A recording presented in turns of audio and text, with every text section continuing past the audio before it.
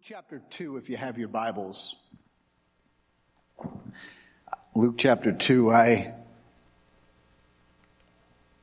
want to minister a sermon I've entitled, Who God Invited to the Birth of His Son.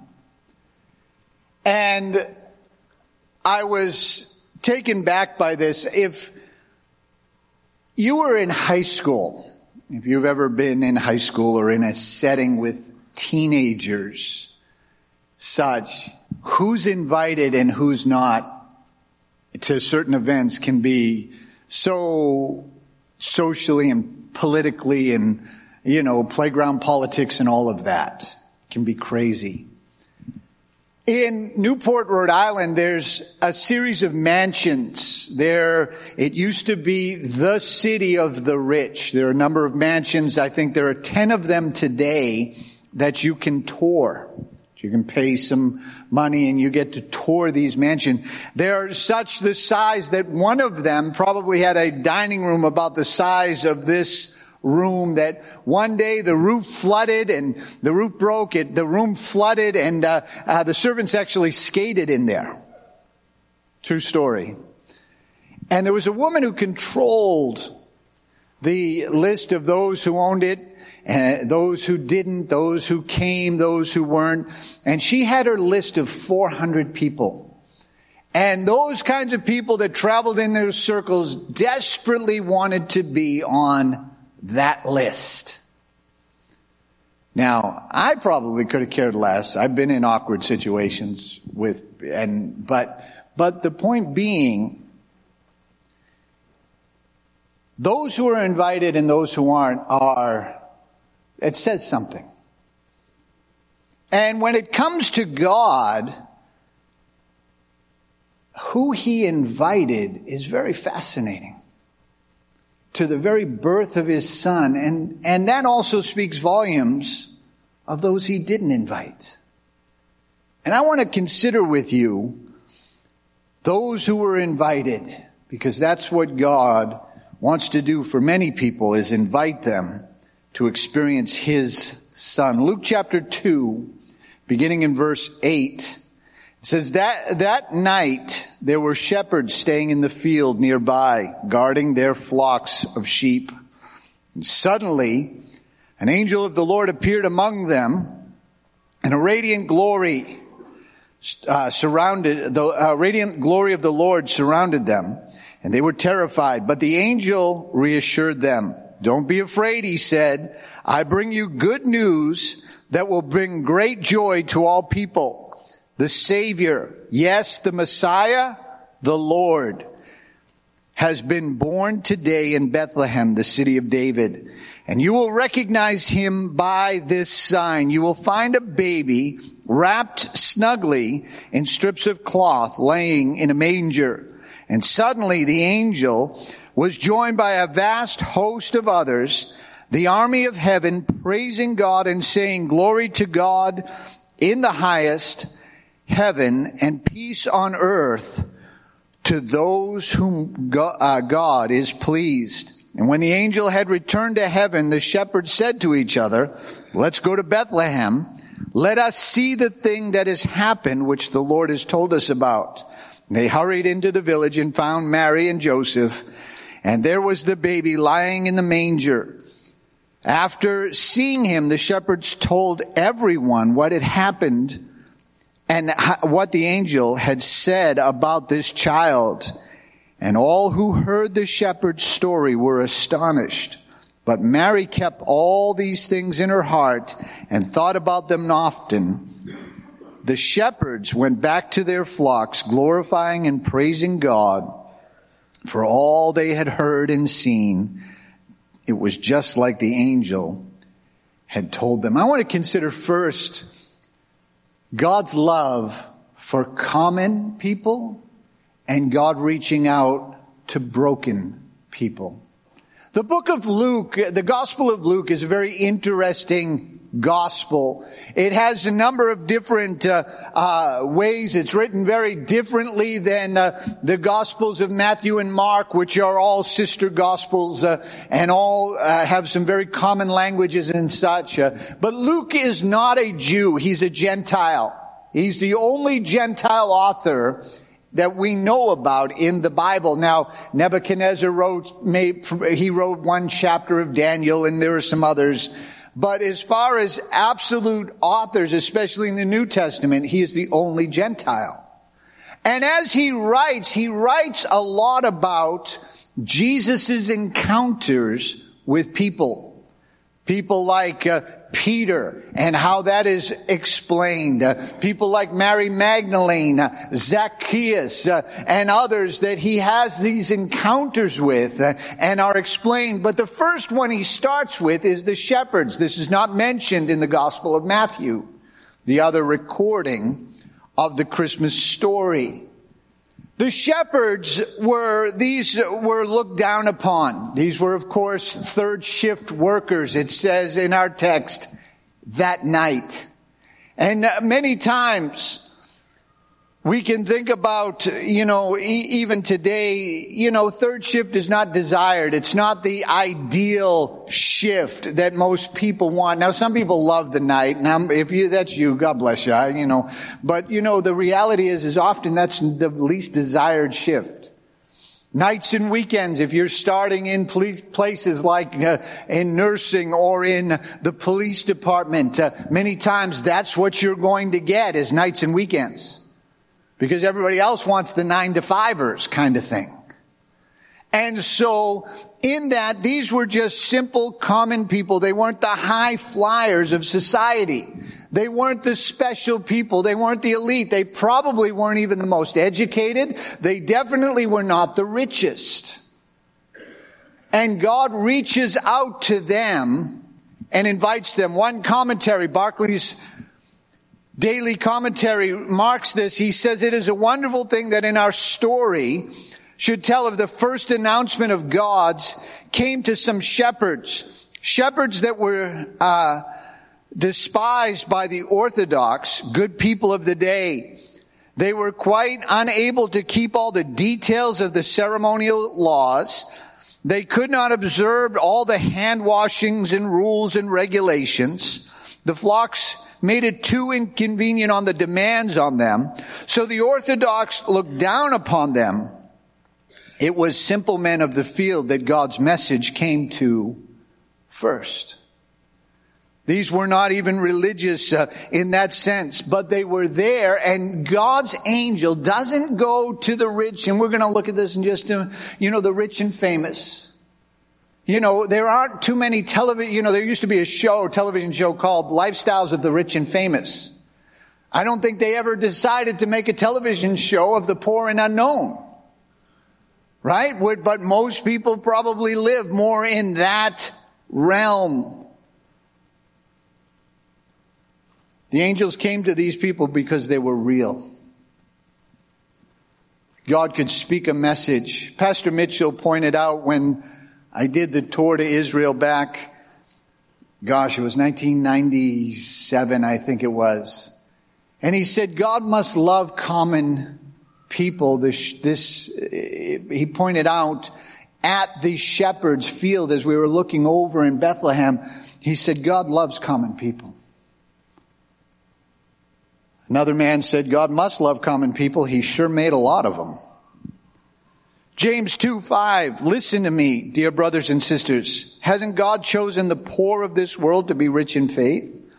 Aren't they the ones who will inherit the kingdom he promised to those who love him? Now, this is not the sense of poor in the sense of bank account, like the more spiritual you are, the less money you have. That is not what James is saying. Because he's talking about people who could realize in their hearts that they're poor. Some of the most poorest people I've ever met have large bank accounts. But they are not satisfied or happy or have any ability to understand life the way God intended it. God is not after, and often it's not the most talented and the most gifted that respond. And in the Christmas story, we see that very understanding. God announces it to shepherds. You know, when the wise men, and when we started a series, we were looking at some of the characters around Christmas. We started this a couple of weeks ago. Sunday nights, this will be my last one.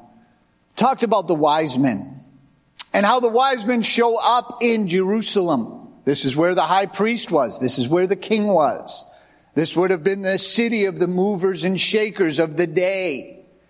They had the prophecy, Micah 5:2, O Bethlehem, you're the smallest village among Judah, but yet a ruler of Israel, of whose origins are in the distant past, will come from you on my behalf. The prophecy of that the Messiah would come from Bethlehem was very clear. And even as the wise men showed up, they were amazed. The Bible says they were all in fear. They hear this message. Right? It's not the religious that knew about Jesus' birth. It wasn't the rich and the wealthy. It wasn't the King Herod. It was some third shift shepherds that God speaks to. 1 Corinthians 2:8, but if the rulers of this world had not understood it, but the rulers of this world have not understood it. If they had, they would not have crucified our glorious Lord. They didn't get it. The religious of the day, they're the ones who wanted to crucify Jesus. The rich and the power, they missed it. God looks for simple people who will believe the simplicity of Jesus. The angel says in verses 11 and 12, the Savior, yes, the Messiah, the Lord, is born today in Bethlehem, the city of David. And you will recognize him when you find him, a baby wrapped in snug strips of cloth, lying in a manger. I was reading about the announcement and the way they announce when a baby is born into the royal family in England. They still hold this tradition, how that on the steps of, I believe it's the Buckingham Palace, the crier will come and he'll dress up like he's in, from the 1500s or something, with the big hat and the frilly things and all that. And he'll announce that today, this day, on day, a new prince is born and the people will cheer and all that. That's not how Jesus was born. It wasn't with pomp and circumstances. Jesus didn't invite the big religious. He invited the people who would simply believe. 1 Corinthians 23 and 24 says, so we preach Christ was crucified. To the Jews are offended, and the Gentiles say it's all nonsense. But to those whom God has called to salvation, both Jew and Gentile, Christ is the power of God and the wisdom of God. The Jews in that represent the religious. People who have enough. Vaccines became quite a hot topic issue recently, political and all that, But you know what a vaccine is? It's giving you a little bit of the virus, often dead, but a little bit of the virus so that your body can build up an immunity. You know what religion is? Religion is getting a little bit of the gospel so your spirit can build up an immunity. You can fight off the conviction. When God puts his finger on your heart and says, you're not right with me. Yeah, we'll point back to our religious. I was baptized as a baby. I did my first communion or my confirmation. I prayed when I was 6 years old. So once saved, always saved. We have enough that we can fight it off. Just like a vaccine is supposed to do. The Greeks say it's all nonsense. This is the world. The Greeks controlled the world. They were the upper crust, the elites, they say it's foolishness. The simplicity of the gospel to the religious, it's based on what I do. Don't tell me that. It's based on me and all the goodness that I've done. To the Greeks, just believing is too simple. But God isn't looking for them. He's looking for shepherds. He's looking for people who will simply respond. The angel comes. That's got to be weird. I personally do not know that I have ever seen an angel. Now, Hebrews 13:4 says we can entertain angels unaware. And there's a couple of times where I scratch my head and go, I wonder, but that's all I can do. It's just wonder. Right? It's biblical. Angels, before you think I'm gone nuts, angels are from Genesis to Revelation. They're biblical. They show up in Acts. They show up in all the Gospels. They show up in Exodus. They show up in Genesis. They show up in all the Bible. There are times where Isaiah and Ezekiel see angels. Jesus was ministered to by angels. There's all sorts of times angels come. And I'm not saying we're going to get tripped off on angels. You don't command angels. You don't worship angels. They're there. God takes care of that. It's not my business. But that being all said, if I saw an angel that I knew was an angel, that'd freak me out. That'd be like, wow. These guys see angels. An angel talks to them. Their response is, I got to find out for myself. Let's go to Bethlehem to see if this is true. I'm amazed in our day with so much access to the Bible. We've got the Bible in 17 different translations. You can find one that will match your reading ability. You don't have to, I don't understand the these and thous. Well, you know what? There's 16 other versions you can find that don't have the these and thous in it. There's some, I get it, they're pretty watered down, and there's some others, I get all that. Acts 17:11, and the people of Berea were more open-minded than those in Thessalonica, for they listened eagerly to Paul's messages and searched the scriptures day after day to see if Paul and Silas were teaching the truth. There's something about checking it out, wanting to see, wanting to know. What is truth? As Pilate asked. Well, you know what? You have a responsibility to find out. These shepherds see, and they're like, we've got to make sure this is ours.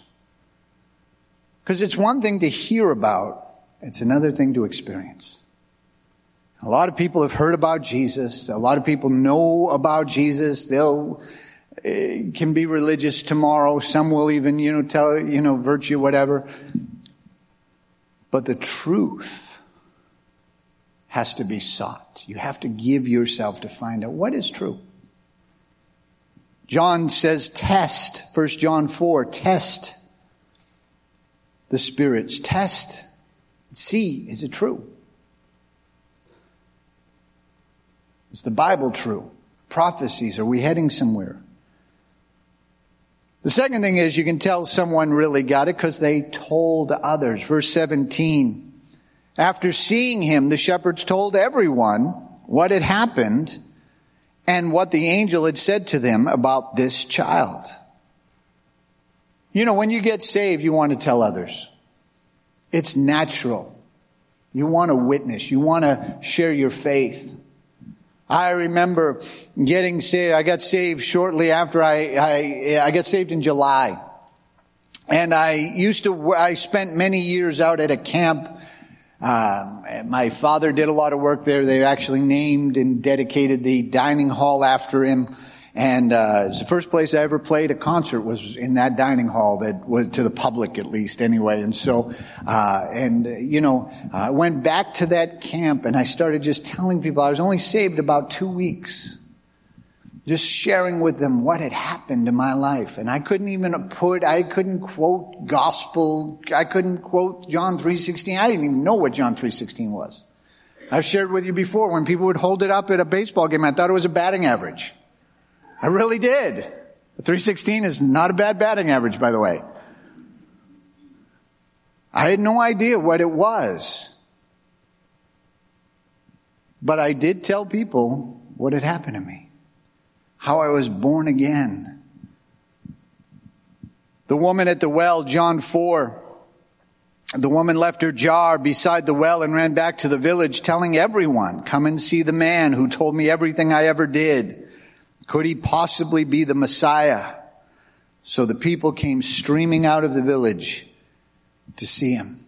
It's a natural flow of having an experience with God. To want to tell others, this is what happened to me.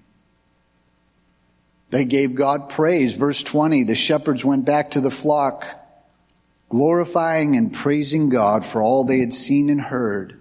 It was just as the angel told them. A natural flow of having an experience with God is you're going to want to give him praise. I was thinking about this as we were even singing these Christmas carols, these songs that, they used to be played everywhere, but now, of course, it's all Santa and Jingle Bells and All I Want for Christmas Is You, Baby, and all of this kind of stuff. But how there's still an anointing that even when sinners sing it, there's something about these songs that are powerful. A flow to praise God. Peter said that we're a royal generation, a royal priesthood, a chosen generation, a holy nation, a God's special people, that we should proclaim his praises of him who called us out of darkness and into his marvelous light. 1 Peter 2:9. An encounter with Jesus should cause you to want to praise him. Now think about these shepherds. Because when Jesus comes on the scene, it's not like they predicted. They thought he would come in glory and splendor and they would be the first to know. But God reaches out to these shepherds. Simple people. Just common people. They were not religious. They were not special, rich, famous, overly talented, anything like that. God said, this is the people who I can bring my message to.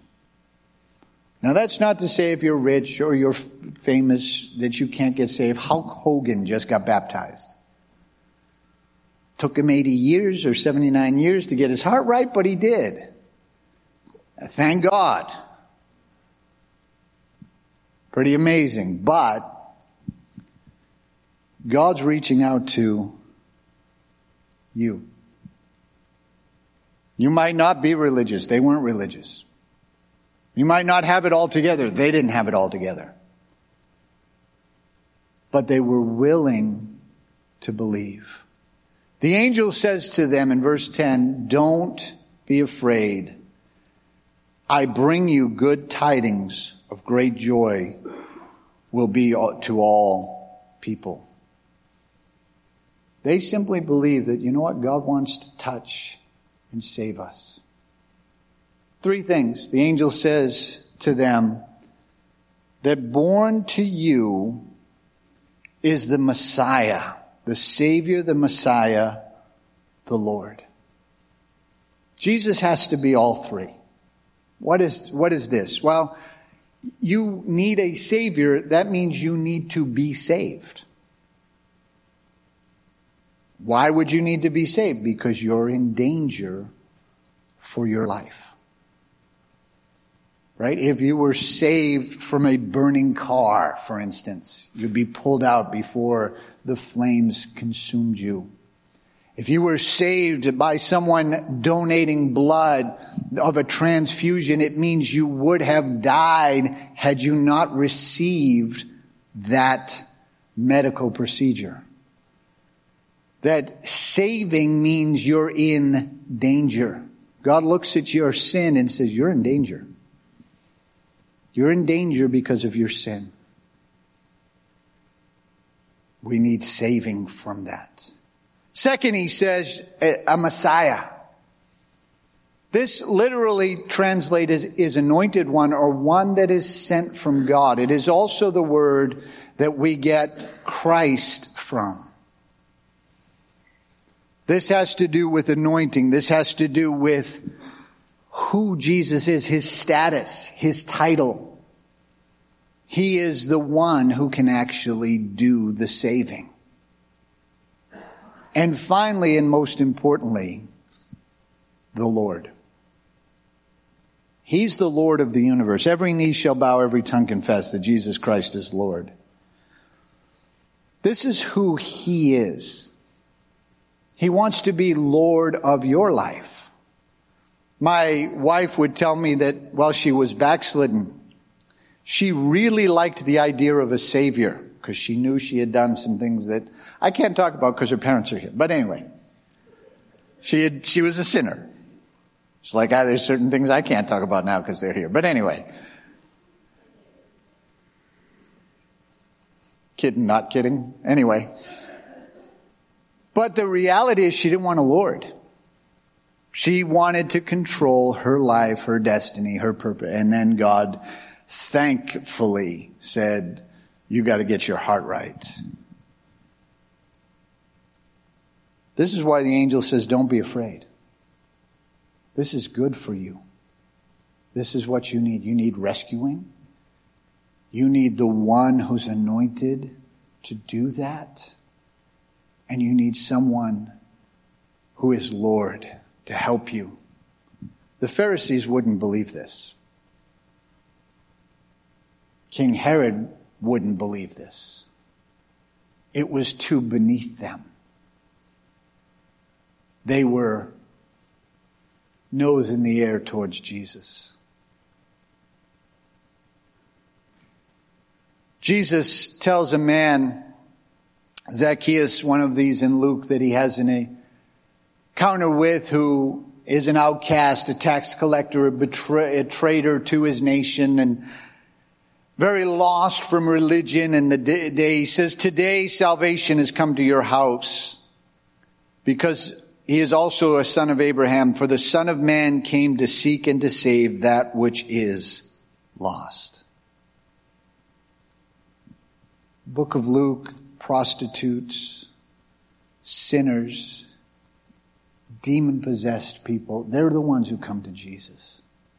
The religious snub their nose. He wants to touch and help people. Jesus is inviting people to come to him. He's inviting the religious. He's inviting, but they're not listening.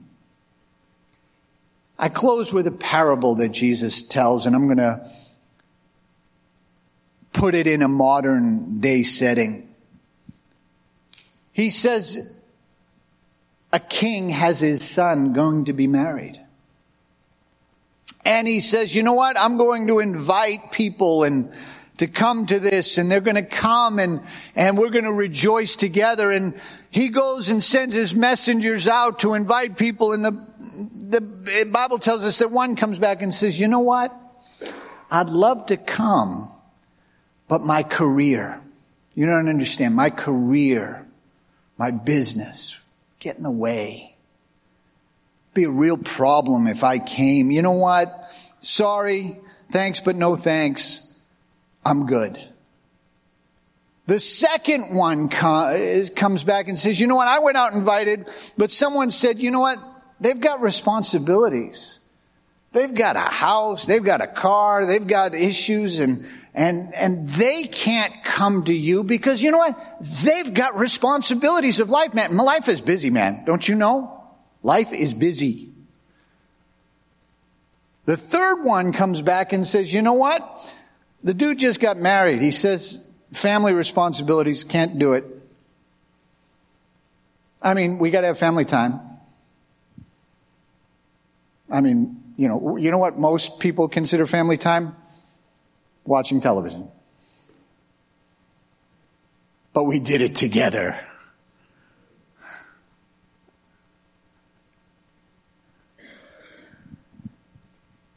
I can't come.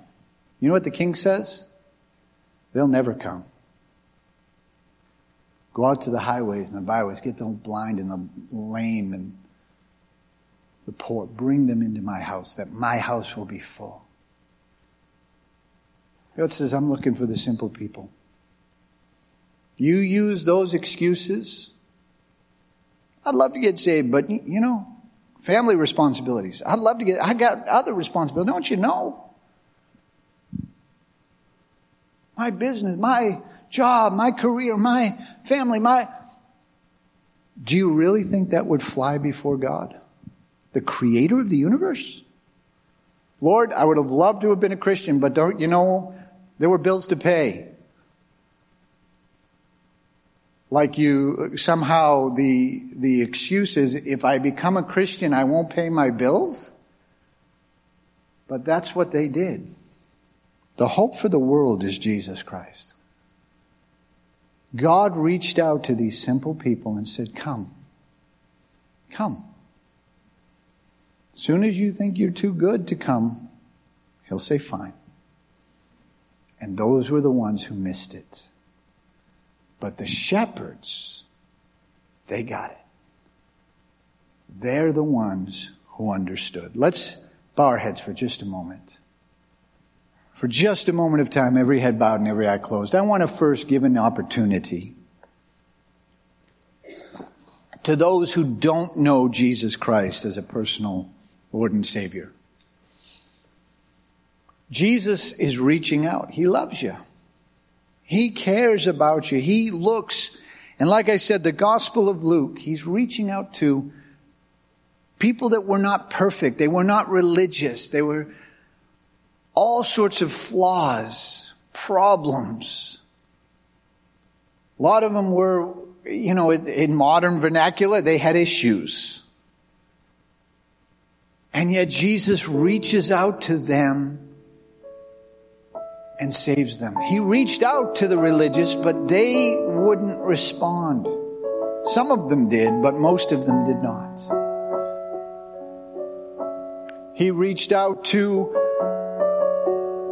anyone and everyone He invites. But God in heaven, the first one He invites, not the upper crust, not the elite.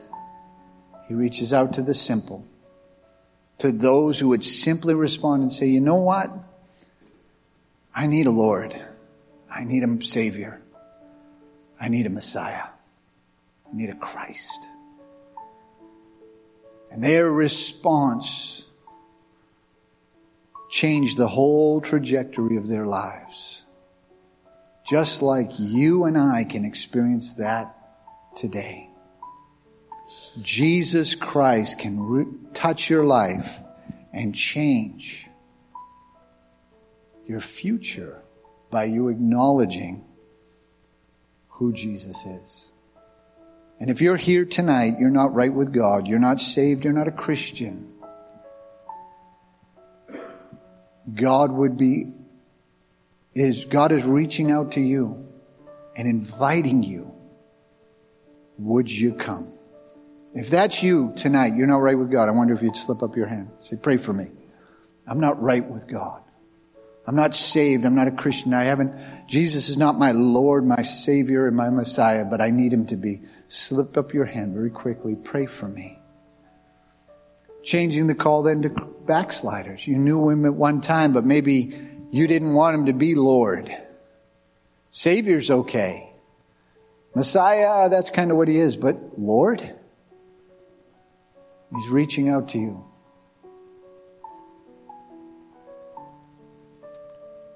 Changing the call to Christians. It's not that God is saying that don't take away this and say, oh, well, it's just the poor and we need to be poor. That's not what the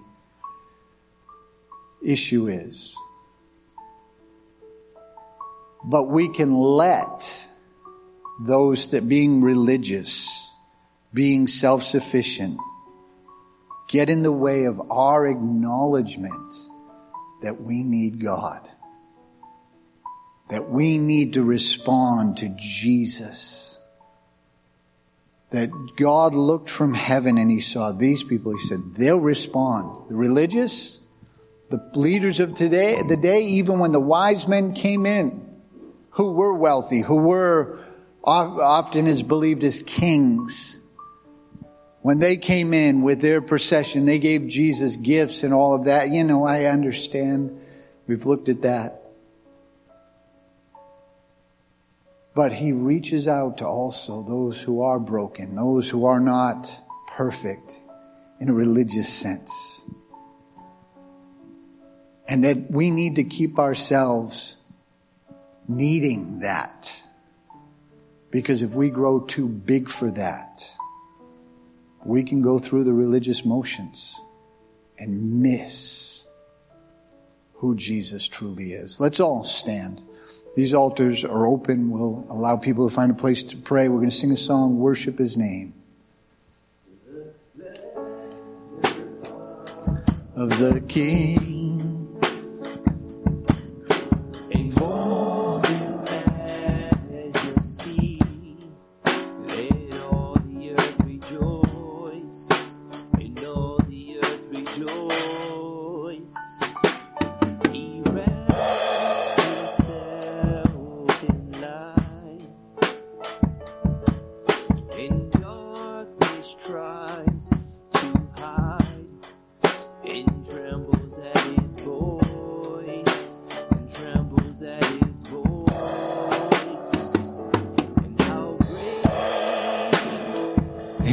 Our God, and sing with me how great is our God, and oh, we'll see how